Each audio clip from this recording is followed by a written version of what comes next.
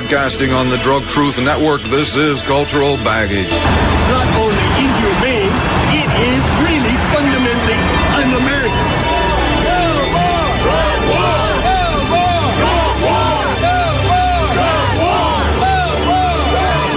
My name is Dean Becker. I don't condone or encourage the use of any drugs, legal or illegal. I report the unvarnished truth about the pharmaceutical, banking, prison, and judicial nightmare that feeds on eternal drug war. Hello, my friends. Welcome to this edition of Cultural Baggage. We present the unvarnished truth about the drug war.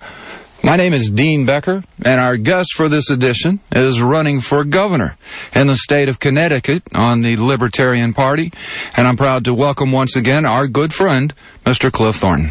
Dean, thanks for having me, and it's the Green Party, not the Libertarian Party. Well, and I thank you for that, sir. I'll make note of that.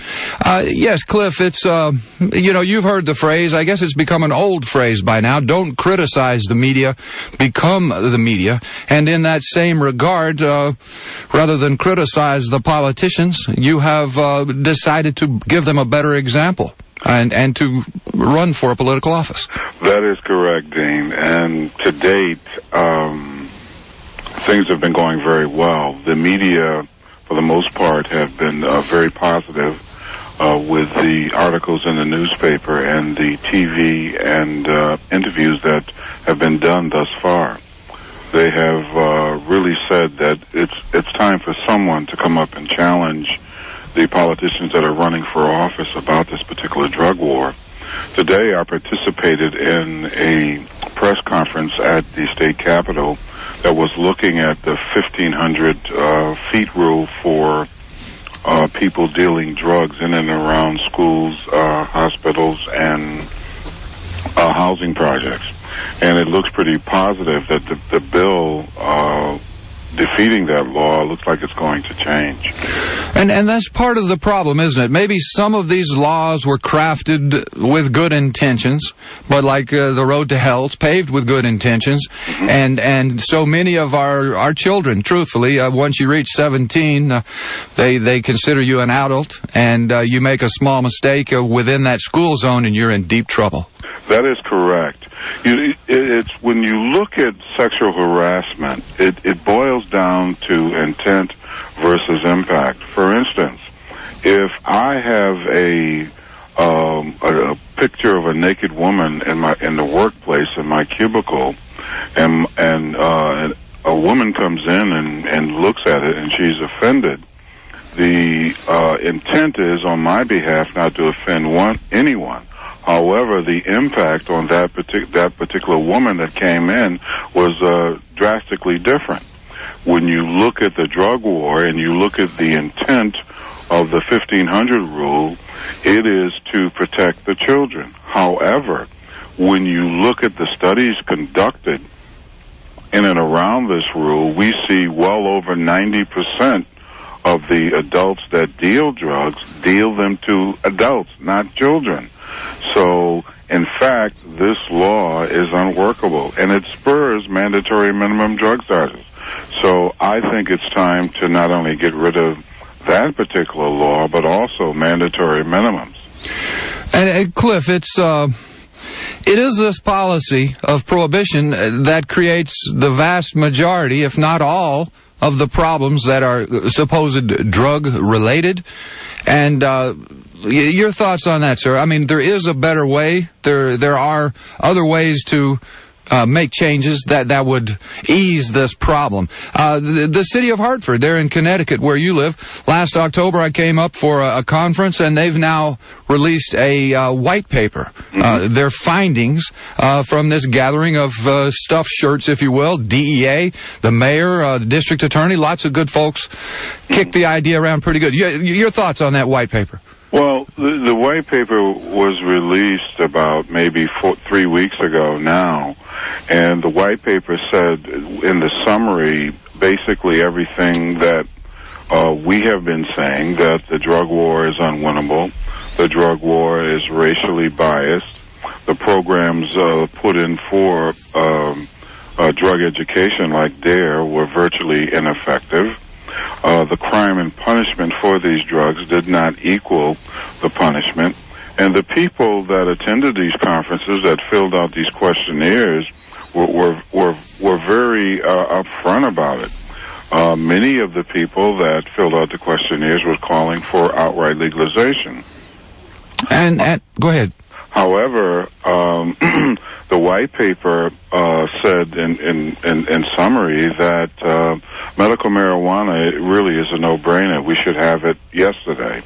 We should look at and really push for the outright legalization of cannabis with taxing and regulating it and utilizing those funds for the rebuilding of the damage caused by the drug war. So the white paper that released by the city of Hartford is very encouraging. The next step is to see if some of these things could be passed. They also call for heroin maintenance. They also call to make cannabis one of the lowest priorities in the police department.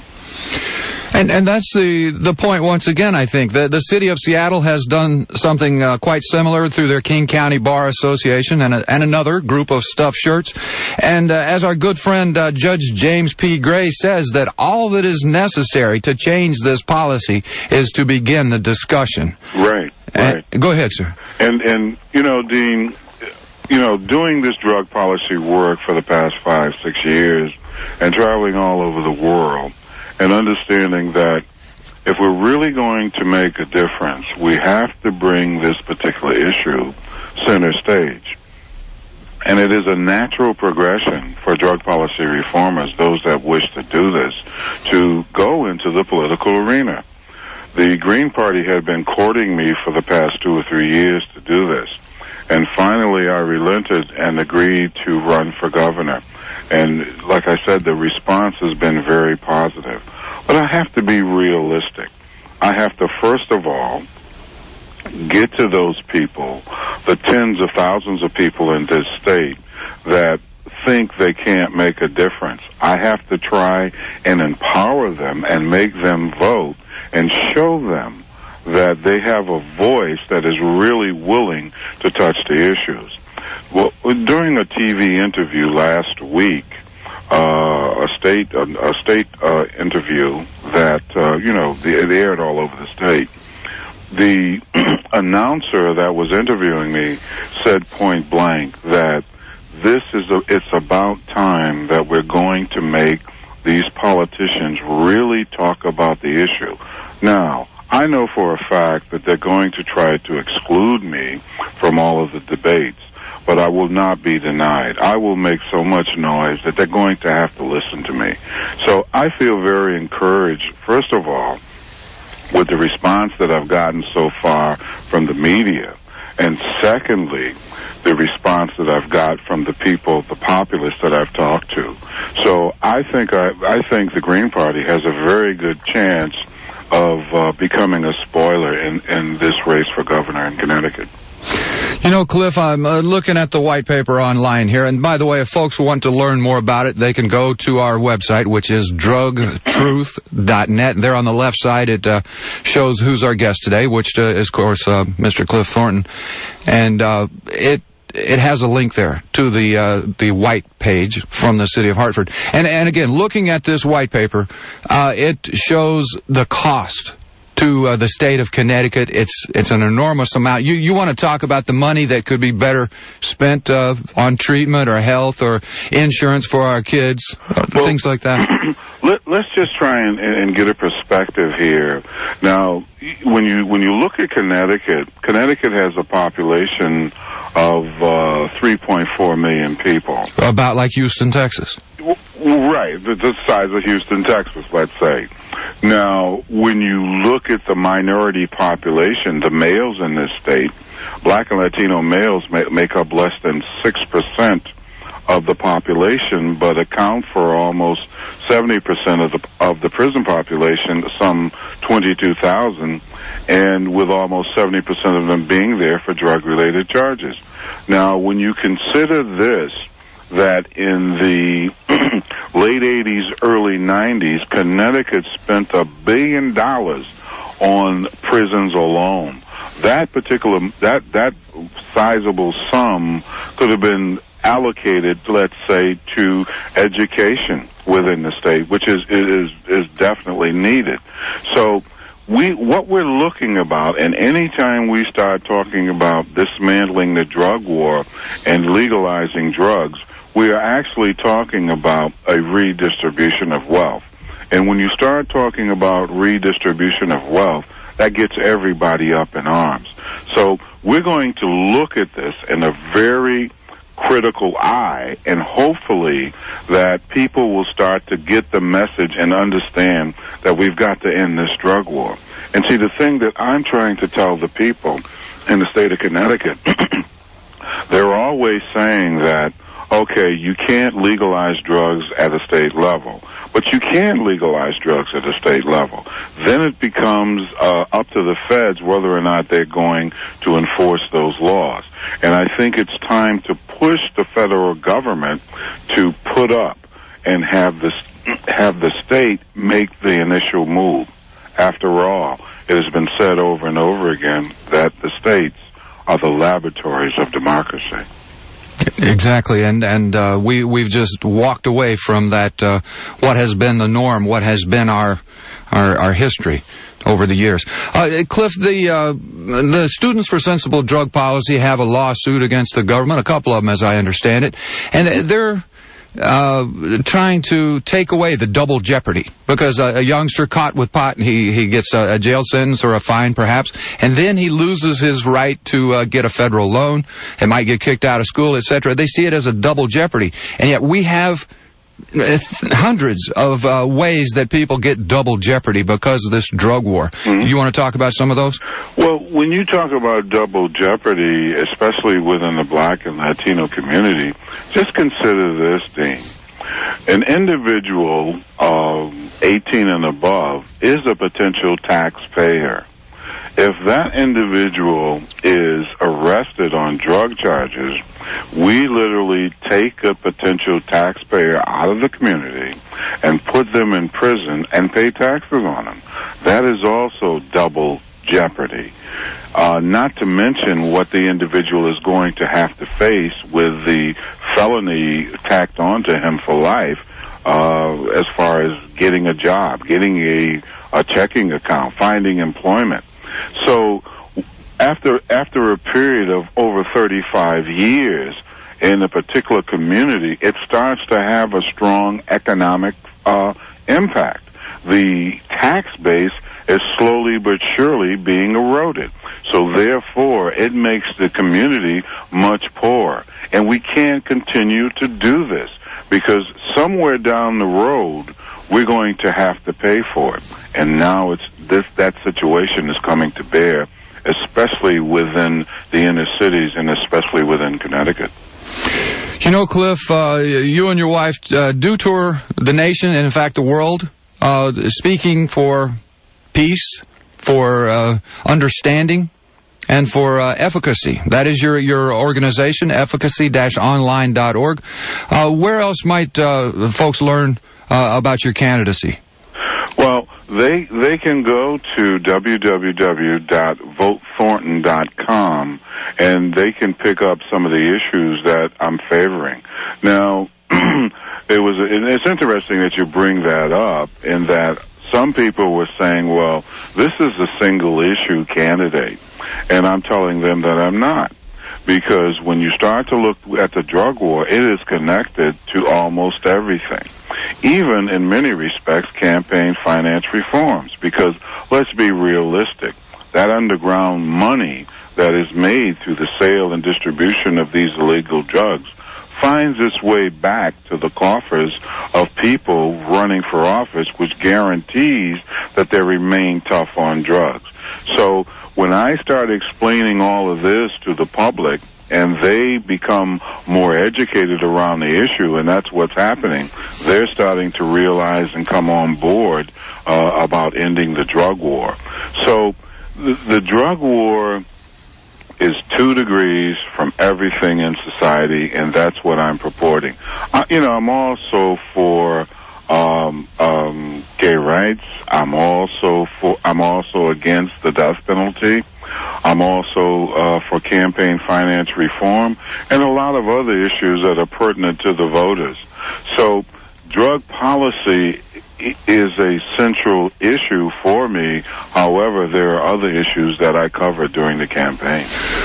Well, Cliff, if we could stop frittering away the billions each year on this drug war, you'd have money left over for potholes and for school lunches and for taking care of the community. That is correct. But at this particular juncture, my key goal is to get them to talk about this particular issue.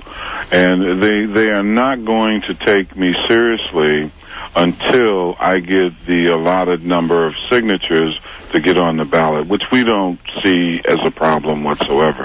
It's only 7,500 signatures, and we've pretty much got that already, but we want to get about 10,000 so there won't be any type of discrepancies.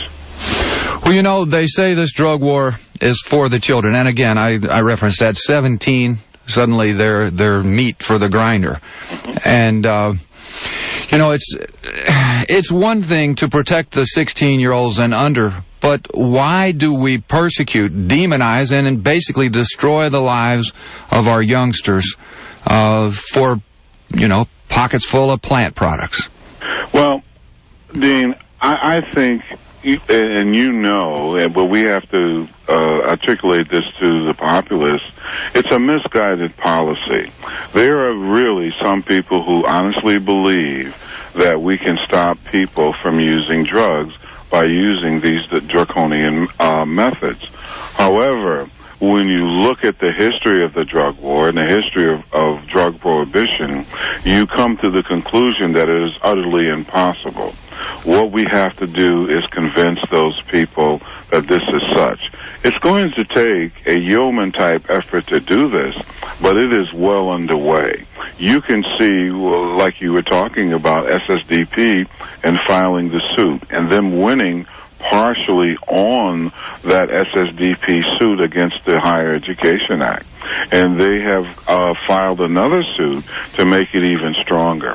So I have tremendous faith in the youth in this country that is going to eventually overturn these drug wars. But another thing that we have to strongly consider is that once we bring these drugs inside of the law, we have to understand that this underground economy that was created by drug prohibition has to be replaced. And we have to garner the taxes from the sale and distribution of cannabis and return those monies into the poorest areas hit by this drug war for the purpose of rebuilding the infrastructure, revamping our public education system, revamping our health system, looking at how we can create jobs and put people back to work, and really look at how we're going to proceed for the next 10 to 20 years. Well, I tell you what, Cliff, we're just about out of time. I want to thank you for joining us on this edition of Cultural Baggage. I look forward to our next encounter, and I wish you the very best of luck with your efforts to gain the governorship, the state of Connecticut. Dean, you are a true warrior, and I respect you the utmost. Well, and I with that, Cliff, I thank you, sir, and you do take care. Have a great evening. It's time to play Name That Drug by its side effects. Severe depression, cancer of the breast, stroke, dementia, blood clots in the lung, prolonged bleeding, high blood pressure, heart attacks, and congestive heart failure. Time's up. The answer, Primpro, a combination hormone replacement approved by the FDA. And now, another black perspective on the drug war. Thanks to Dean Becker and other fearless drug truth broadcasters, people are beginning to see what a complete fraud, total waste, and absolute failure the drug war has been. Billions of our tax dollars thrown down a rat hole called prohibition. But I've been told by some that if it keeps even one child away from drugs, it's worth it. But has it?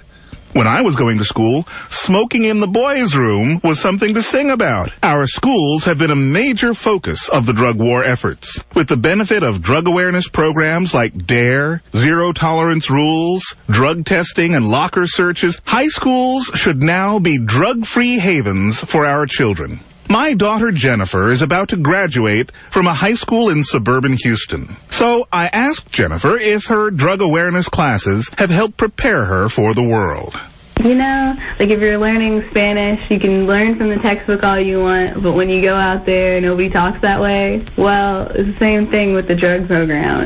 But surely the drug war crackdown must keep the drugs off the campus at least. In health class, our teacher asked us how many of you could, if I asked you to bring me some pot by the end of the day, how many of you could do it? And pretty much everyone raised their hand. And then he progressed to more hardcore drugs, how many could bring me ecstasy by the end of the day, and the same amount of people raised their hands. Then he got even worse, said how many could bring me cocaine by the end of the day, and more than half the class said they could bring him cocaine by the end of the day. Oh well, I guess that's just another failure for the drug war. For the Drug Truth Network, this is Philip and Jennifer Jackson. Thank you, Philip, for that excellent report. There is no official government truth this week, so I brought you a little clip from a DARE officer. He's showing an unloaded Glock 40 to a group of elementary school kids. Okay, I'm the only one in this room professional enough that I know of to carry this Glock 40. I'm the only one. No, all right. Is everybody all right? Fortunately, the cop was the only person wounded. DARE. It's doing a fine job, isn't it? Poppygate, bizarre news about the U.S. policy on controlling heroin, featuring Glenn Greenway. 5 years ago, just prior to the U.S. invasion, Afghanistan's annual opium yield was 185 tons, skyrocketing to more than 4,000 tons in each of the last 2 years.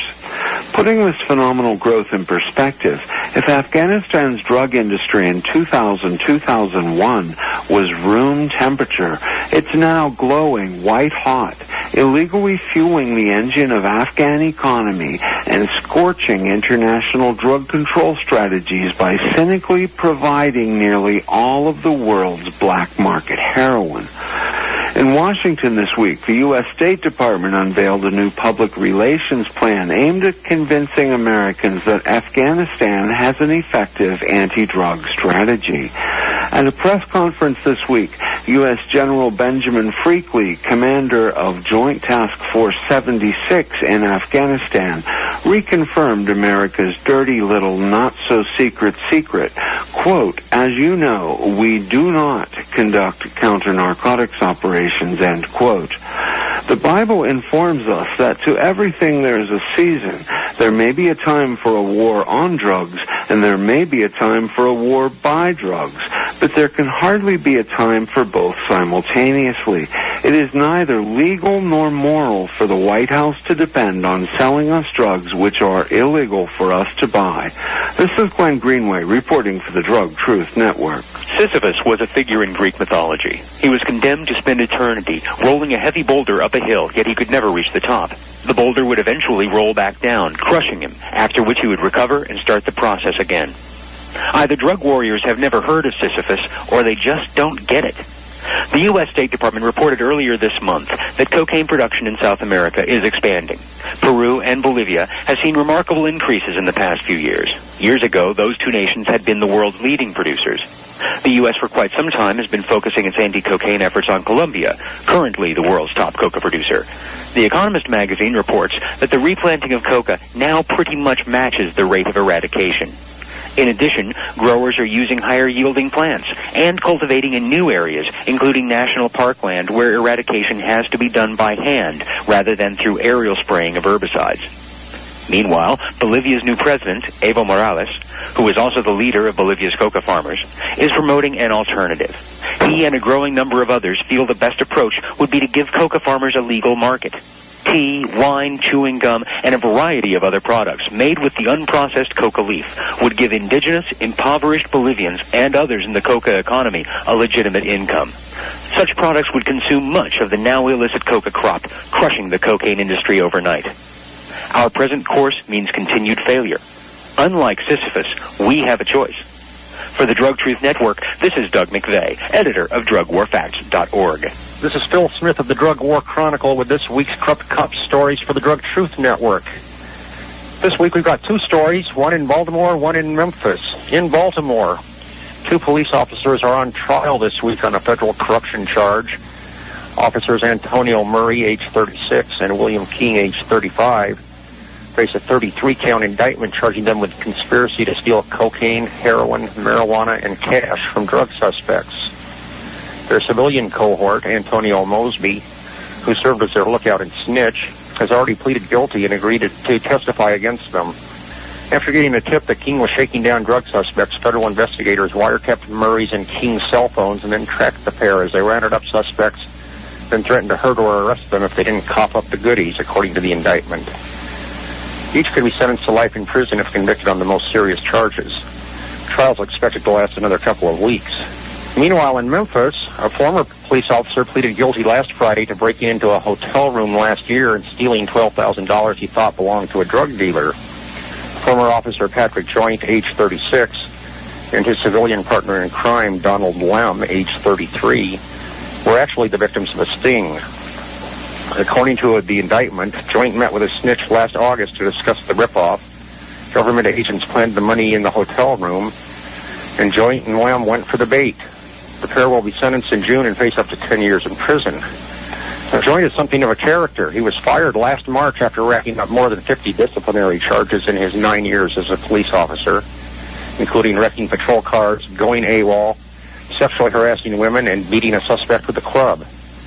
He also faces state and federal lawsuits from his victims. As always, there are more Corrupt Cop stories this week. Check them out online at www.stopthedrugwar.org.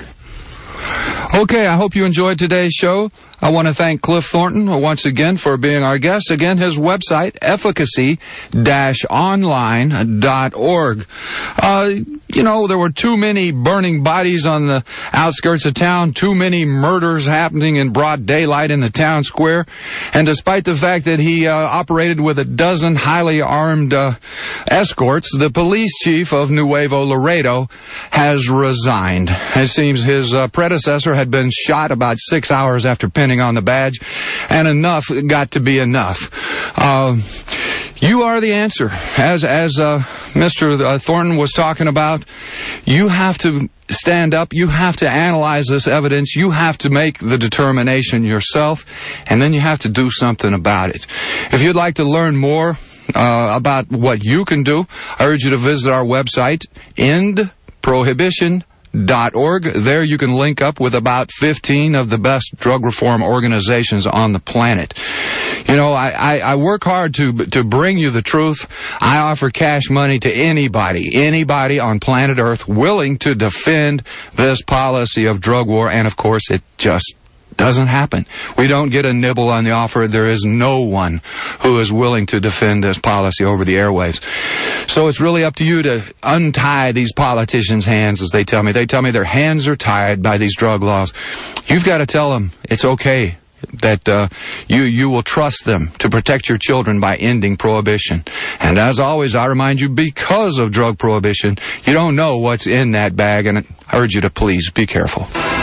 To the Drug Truth Network listeners around the world, on behalf of engineer Philip Guffey, this is Dean Becker for Cultural Baggage and the Unvarnished Truth. The show produced at the Pacifica Studios of KPFT, Houston. Tap dancing on the edge of